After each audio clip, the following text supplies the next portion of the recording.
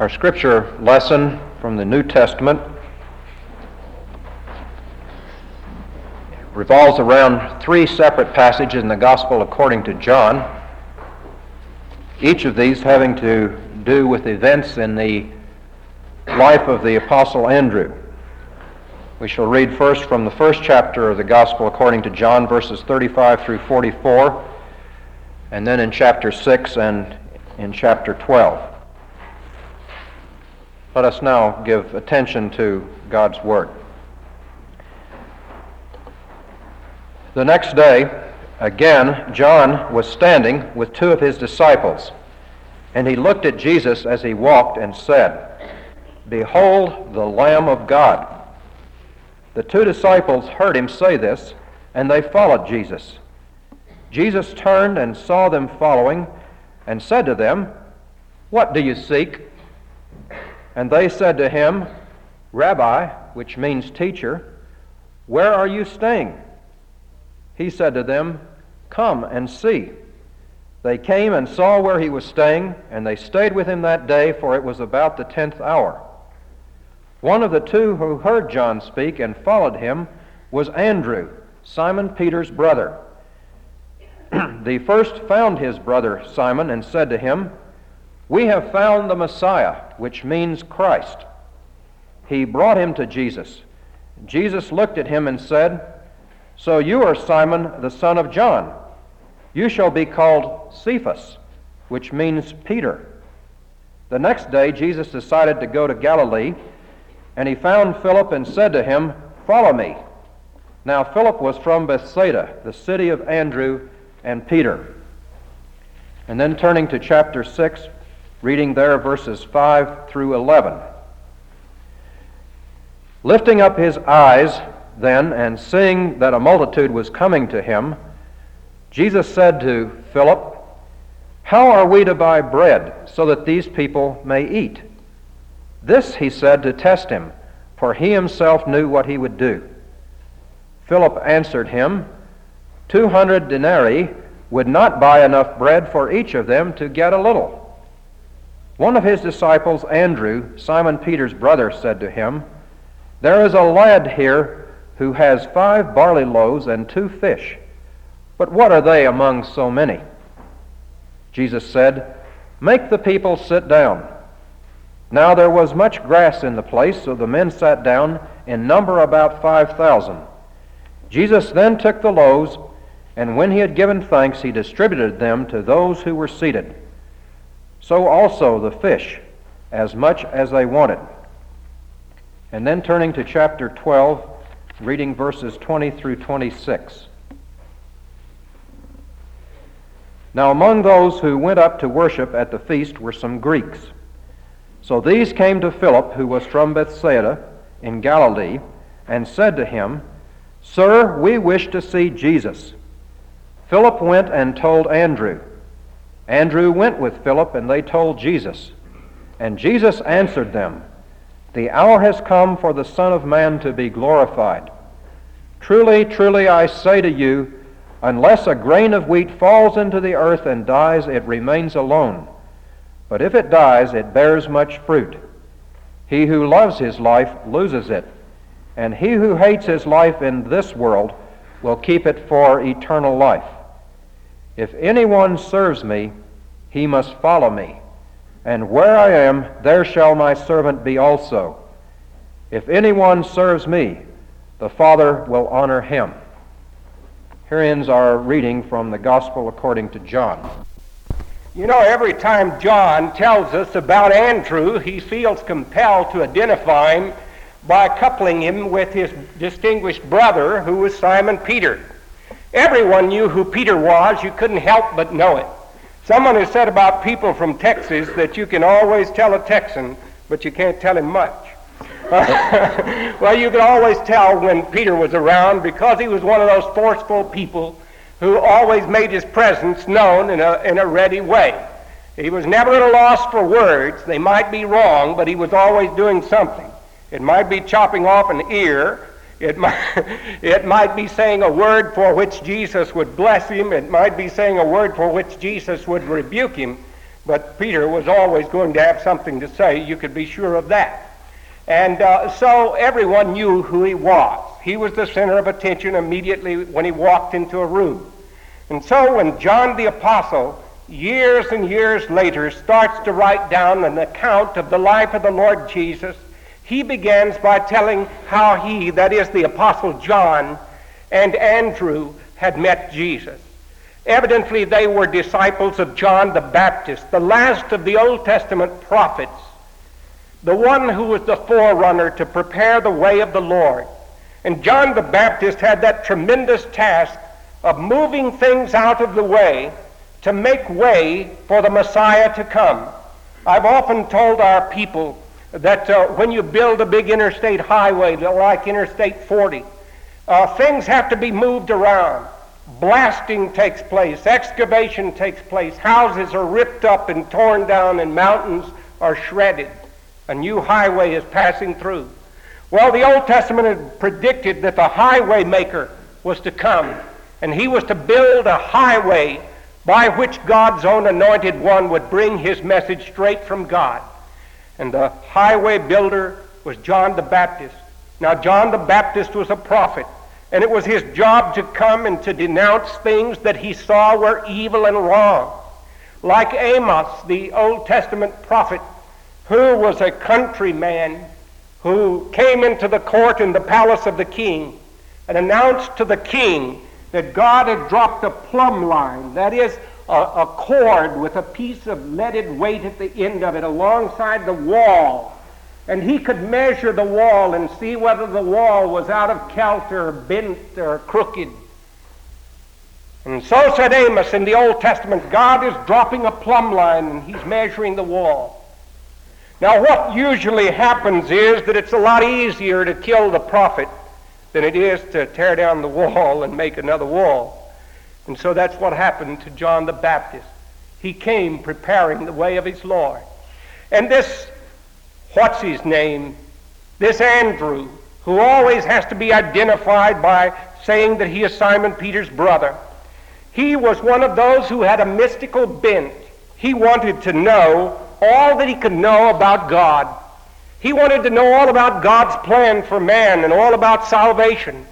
And so he made it his business to go all the way from Bethsaida, clear beyond the Jordan where John the Baptist was preaching. And he heard that fierce ascetic man from the desert country pronouncing doom upon a church which had hardened itself against God's way. And John the Baptist preached, and he rooted up and destroyed and tore down. There were many people who would come shaking and trembling and seeking the waters of baptism and repentance and a new life. And John the Baptist was the one who was baptizing them. And so Andrew became one of John the Baptist's disciples. And as Donald Munson has read for you a moment ago, on one occasion John the Baptist sees Jesus coming to him at the Jordan River. And Jesus seeks to be identified with what God is now doing, this new thing that God does, this ushering in of a new covenant and a new relationship. And Jesus asked John to baptize him. And John says, I'm not worthy even to stoop down and to unfasten the strings that hold your sandals to your feet. And Jesus said, let it be so for now, for I must fulfill all that is required. And so John, with a trembling hand, baptizes Jesus that day in the Jordan River. And John had pointed out Jesus, John the Baptist had pointed out Jesus to these disciples, one of whom is Andrew. And he said of him, behold, the Lamb of God who taketh away the sin of the world.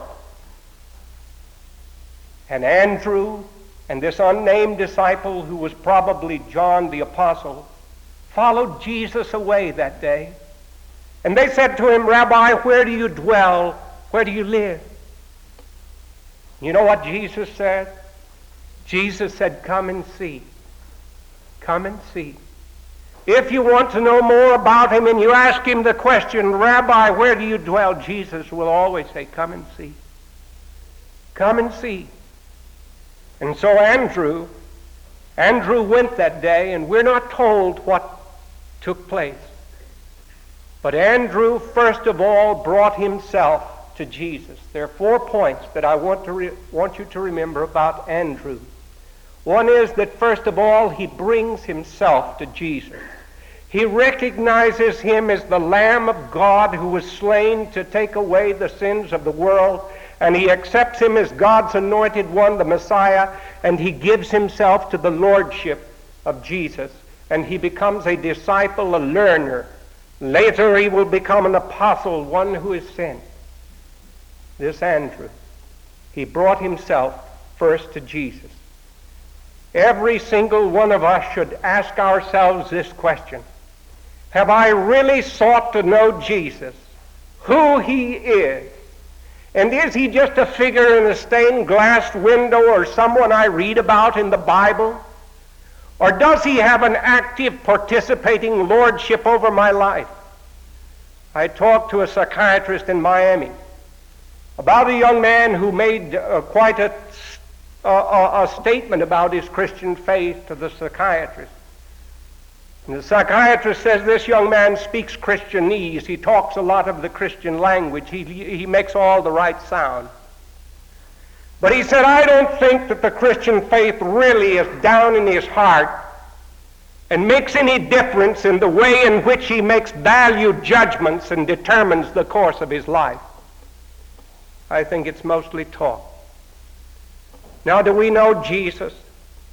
If we don't, our first business should be to know him.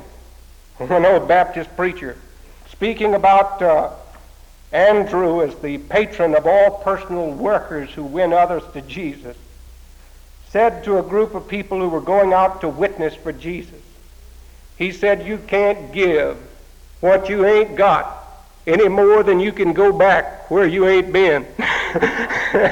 And it's true. You can't give what you haven't got any more than you can go back where you haven't been. And so have you had a personal experience of the lordship of Jesus in your life? And if you have, then secondly, Andrew makes it his business to first go and find his own brother and bring him to Jesus. It's a lot easier to witness to other people than it is to witness at home. Andrew was the first home missionary, and he was the first foreign missionary. A little later on, we're going to read about him dealing with some foreigners. But first of all, he remembered that he had a brother named Simon Peter. And I expect that after Andrew came into a knowledge of Jesus and had heard the voice of Jesus and his soul was satisfied that this was God's Messiah, then he made it straight for home. And he wanted to share with this big bluff brother of his, this scintillating, startling personality, Peter. He wanted to tell Simon, we have found the Messiah. Come in and meet him. Come and see him. I want you to know him. I think Andrew must have thought, oh my goodness, if Simon gets converted, if Peter gets converted, it'll make headlines in hell. Because he will make the devil tremble. I have been myself to St. Peter's Cathedral in Rome. And if you ever have the privilege of going to Rome, you've got to go there. That is unquestionably the most notable place of worship on all the planet Earth. And if you go into St. Peter's Basilica and you look way up to the top of the dome, and you think of the architect Michelangelo, and you think of the painters Raphael, and you think of all of the genius and the centuries that went into the building of it. And if you go to that magnificent statue of Peter, and you see his statue there, and you look at the toe of that statue and see that it has been worn off by pilgrims from every corner of the earth, who have come and knelt and kissed the foot of Simon Peter, making prayers to God, asking him to forgive them of their sins, speaking to this one for whom they believe the keys of the kingdom of heaven are there, and making prayers unto him. And around the basilica you can see inscribed the words, "Thou art Peter, and upon this rock I will build my church, and the gates of hell shall not prevail against it."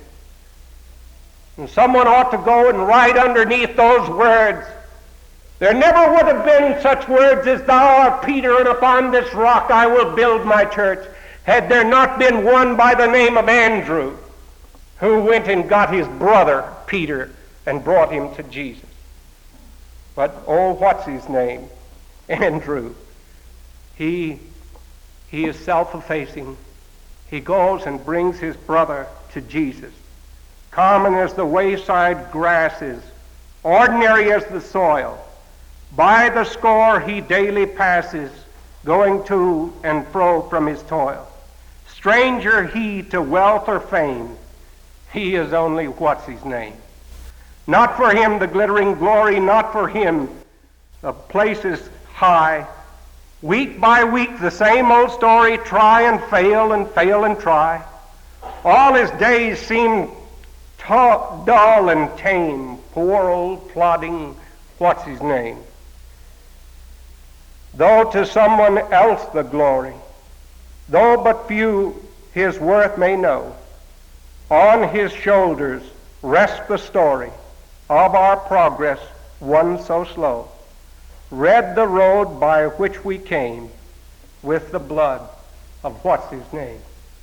This week, one of my friends, and one of the friends of many of you, Melvin Graham, Dr. Billy Graham's brother, became ill down in Charlotte. And many of us prayed for Melvin. And I have often been with him and love him very much. He is a dairy farmer down at Charlotte, is quite a landowner now. And Melvin is a very interesting person. You can always go someplace with Melvin, and Melvin's hairline is receded a good bit, and he doesn't look like Billy Graham. And you can introduce someone and say, "This is Melvin Graham," and they just keep right on with their mind a million miles away. And then you say, "This is Melvin Graham, Billy Graham's brother," and then they turn and they say, "Oh, so this is Melvin Graham, Billy Graham's brother," and they hug him up close. "Hey, I've always wanted to meet you." And that's the way it goes. Oh, what's his name? Well, Melvin is a witness for Jesus, a wonderful witness for Jesus. And this is the way it is with Andrew. He witnesses, and he witnesses in such a way that he brings his own brother to Christ. The light that shines the brightest shines brightest at home. And we ought to be sure that our own children know Jesus Christ, and that they see him in our lives, and that our wives or our husbands know Jesus Christ, that our brothers and our sisters know him. We ought to be witnessing for him to them by words of love and kindness, by saying "I'm sorry" when we ought to say "I'm sorry," and by showing that Jesus really is in control of our lives. We need so much to do this and not to fake it. I have a friend who has two little boys, and preacher, and there was a fire in their neighborhood, and these kids went running to the fire. And when they got back that night and they were having the prayers, the little boys thought about works of love and kindness for a minute. So they said, "Dear Lord, please bless these poor people whose house burned down and help them to get a new house." And the other little boy said, "And thank you, Lord, for letting us get there before they put it out." You have to know the foibles of people to appreciate this. This is the way we are, and this is the way Peter would have been. And Jesus took him and made him such a stalwart leader that all the world loves the name of Simon Peter. But we would not have known him had it not been for Andrew, who brought his brother to Jesus. And then quickly I have to tell you about how Andrew, one day when a great crowd of people had gathered to hear Jesus teach and preach, thousands of people had gathered, over 5,000 men alone, not counting the women and the children. And it was getting toward evening. And Mark, in recounting it, says that The people on the hillside looked like garden plots. They were all there on the green grass with their brightly colored oriental robes, and Mark saw these patches of people, and Jesus must have had a tremendous physique and voice to have shouted out the gospel in his parables and his teaching to these people, and he did. And then Jesus turned and he said to one of his followers, one of his disciples, one of his apostles, Philip, he said, "We must give these people something to eat." And Philip was a good Presbyterian elder, and he got to thinking, and he said, 200 denarii, 200 pennyworth. Even that was 200 pennies, where a penny would be about a day's wages. He said, why, even 200 days' wages wouldn't be enough money to buy bread to give just a little to all of them. They were at a deacon's meeting. And so, you know what Jesus hears next? Next there is the voice of old Andrew. You see, what's his name? Andrew had slipped out there in the crowd, and he made friends with a little boy. A little boy who had 2 sardines and 5 biscuits, 2 little loaves, 2 little fishes and 5 loaves. And it would have been just like Andrew to have gotten to know this little boy, and they started talking to each other. And finally the little boy said, listen, after a while we're going to eat, and my mama fixed this little lunch for me, and I'll be glad to share it with you. And so when Jesus asks, how are we going to feed these people, only Andrew would be simple enough to think that Jesus might be able to do something with these 2 little fishes and these 5 loaves. And so he mentions them. It almost seems ridiculous, doesn't it? And yet, think about what happened. There is a lad here, there are little children here this morning.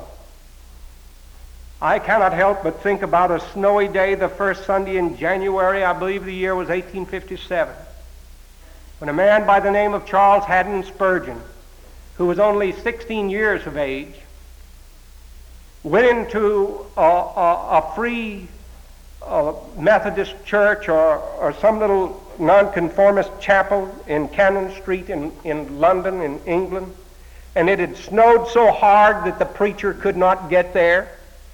And there were only 7 or 8 people in the church, and they looked at each other and they wondered what to do, and time for church to came, and then there was a little whispering, and so they decided they'd sing a hymn and take up the offering, and then one of the men decided he'd try to preach, and Spurgeon said later that he never knew the man's name, that he thought he was a tailor or tinker, something of that nature, but he got up and he quoted some verses from Isaiah, "Look unto me, all ye ends of the earth, and be ye saved."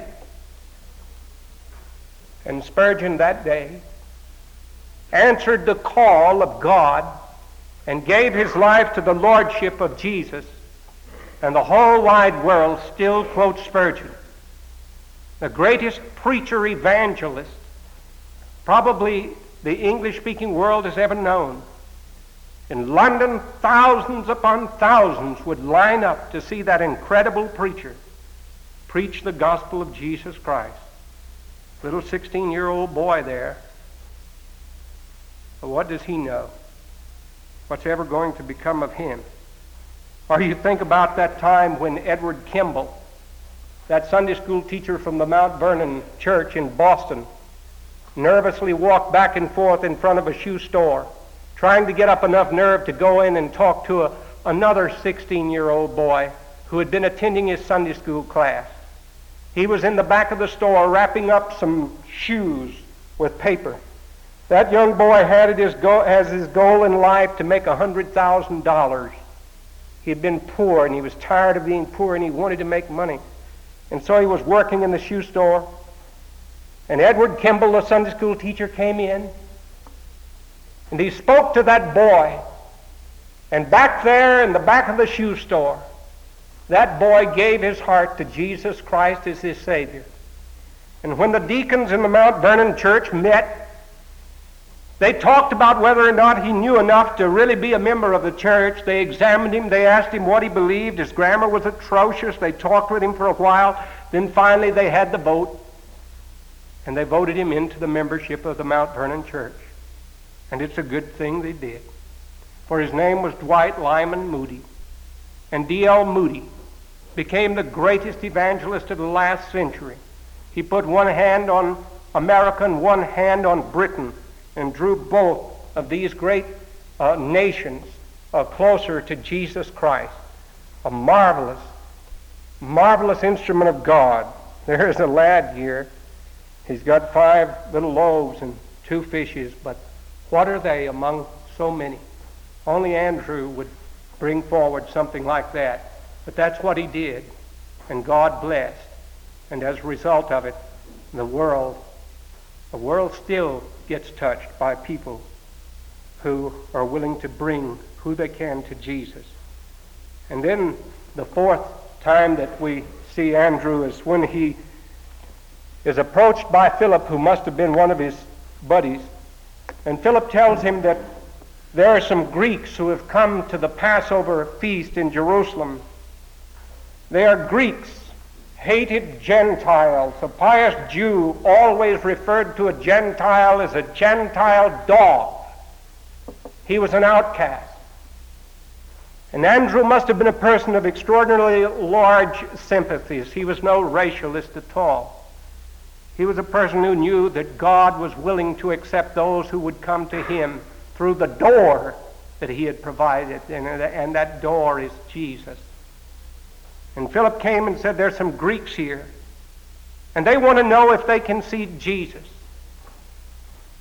And Andrew, it says, took them to Jesus. Andrew took them to Jesus. Andrew knew his master well enough to know that he wanted to meet these Greeks too. And that's when Jesus said, and I, if I be lifted up, will draw all men unto me. Greeks, Romans, blacks, white, yellow, whatever their race may be. If they look toward that cross of Jesus Christ, they could know salvation in him. Andrew has the distinction of being the patron saint of 3 different countries. He is the patron saint of Russia, he is the patron saint of Greece, and he is the patron saint of Scotland. Those of us who have had the privilege of being in Scotland, and especially at St. Andrews University, know that the whole town there is named for St. Andrews. St. Andrew, because it is believed that Regulus, one of the missionaries to come first to that part of Britain to bring the gospel, brought some relics of St. Andrew to that place on the coast and founded a church. And that X-shaped cross is St. Andrew's cross.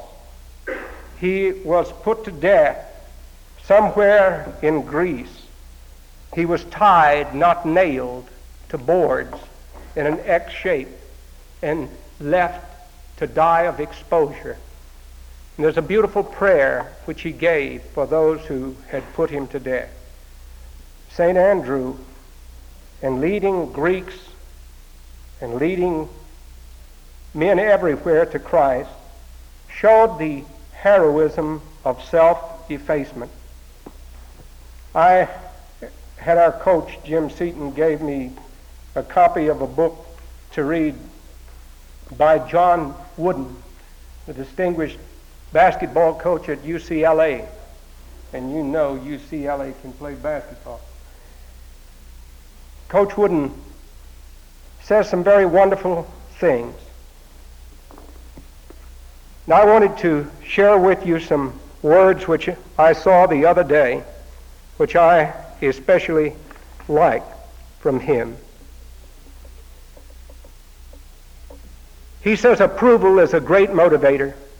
I try to follow any criticism of a player whenever possible with a pat on the back, realizing that I cannot antagonize and influence at the same time. We attempt always to give public credit and acclaim to our playmakers, our defensive men, and those whose role doesn't leap out of the statistical chart. Playing basketball for UCLA is a privilege and not a right. Every player should work harmoniously with his teammates for the common good of all. At the same time, it should be recognized that basketball is not the ultimate. It is of small importance in comparison to the total life we live. There is only one kind of a life that truly wins, and that is the one that places faith in the hands of the Savior. Get that from a basketball coach at UCLA? Would to God we could get it from Presbyterian preachers. Until that is done, we are on an aimless course that runs in circles and goes nowhere. Material possessions, winning scores, great reputations, all of these are meaningless in the eyes of the Lord because He knows what we really are. And in the end, that's all that matters. And then he concludes. You know, they have a Hall of Fame in basketball and baseball. Bobby Richardson, one of our friends, is up for the Hall of Fame in baseball. Raymond Berry made the Hall of Fame in football. But listen to these words from some unknown writer of verse, just doggerel poetry, but it conveys a great truth, so in keeping with our lesson today. To have your name inscribed up there is greater yet by far than all the halls of fame down here and every man-made star. This crowd on earth, they soon forget the heroes of the past. They cheer like mad until you fall. And that's how long you last. I tell you, friend, I would not trade my name, however small, if written there beyond the stars in that heavenly hall, for any famous name on earth or glory that they share. I'd rather be an unknown here and have my name up there. Isn't that a wonderful thought? Last year I told you, I want to repeat it, about going down to Miami. That Key Biscayne Presbyterian Church is something else. They had Lane Adams and Ben Hayden. After Lane left, they never thought they'd get another preacher that'd be any good, and then they got Ben Hayden. When Ben left, they didn't think they'd ever get anyone who'd be any good, and they got John Huffman. John Huffman left, and they didn't think they'd ever be able to get a great preacher, and they got Steve Brown. And last winter when I was down there, I went to hear Steve preach, and what a preacher. He closed his sermon one day by telling us an interesting story. He said a man died, and a man dreamed that he had died and that he had gone to heaven. And that after he had worshiped for a long, long while and had enjoyed the glories of his heavenly Father, that one day in the company of Jesus, he said to Jesus these words. He said, I want to ask you, Lord Jesus, who is the greatest Christian who ever lived on earth? He said there was a long silence, and he waited. He wondered whether Jesus would say Paul, or whether he would say Peter, or whether he would say Savonarola, or whether he would say Wesley, or Moody, or Billy Graham, or some celebrity. And he said, Jesus looked at him and smiled. He said, I could tell you, but you wouldn't even know his name. God's ways are not like man's ways. And the coach picked up on that when he gave us this here. Andrew is Saint, what's his name? They had to identify him so you'd know that he was Simon Peter's brother. The important thing is that we be faithful. Number one, to bring ourselves to Jesus. Number two, to be a home missionary so that those at home know that we belong to Jesus. Number three, to reach out to those who are not likely looking prospects, like little children might be in some people's eyes, and bring them to Jesus. Your Sunday school class is very important. Number four, that there's no barrier of race, that anyone is eligible to come through the door of Jesus to God the Father and salvation. Let us stand and pray.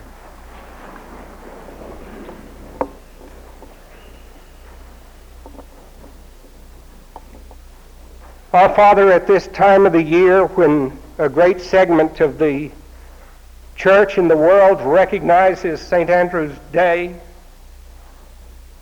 and thinks also of the second coming of the Lord Jesus, we pray that you will help us so to live that when he does come again, that we might be able to hear his voice saying, "Well done, good and faithful servant, enter into the joy of your Lord."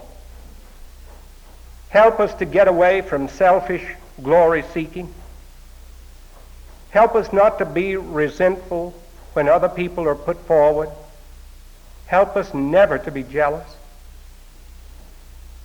But help us to have one desire, that others may know Jesus and that they may know him because we have given ourselves to him and because we have shown his love in our home and because we have reached out to every person we can, regardless of their status or race, to show them, however we can, his love. And now may the grace of our Lord Jesus Christ and the love of God our Father and the communion and the fellowship of the Holy Spirit, our teacher and guide, be and abide with each one of you now and forever. Amen.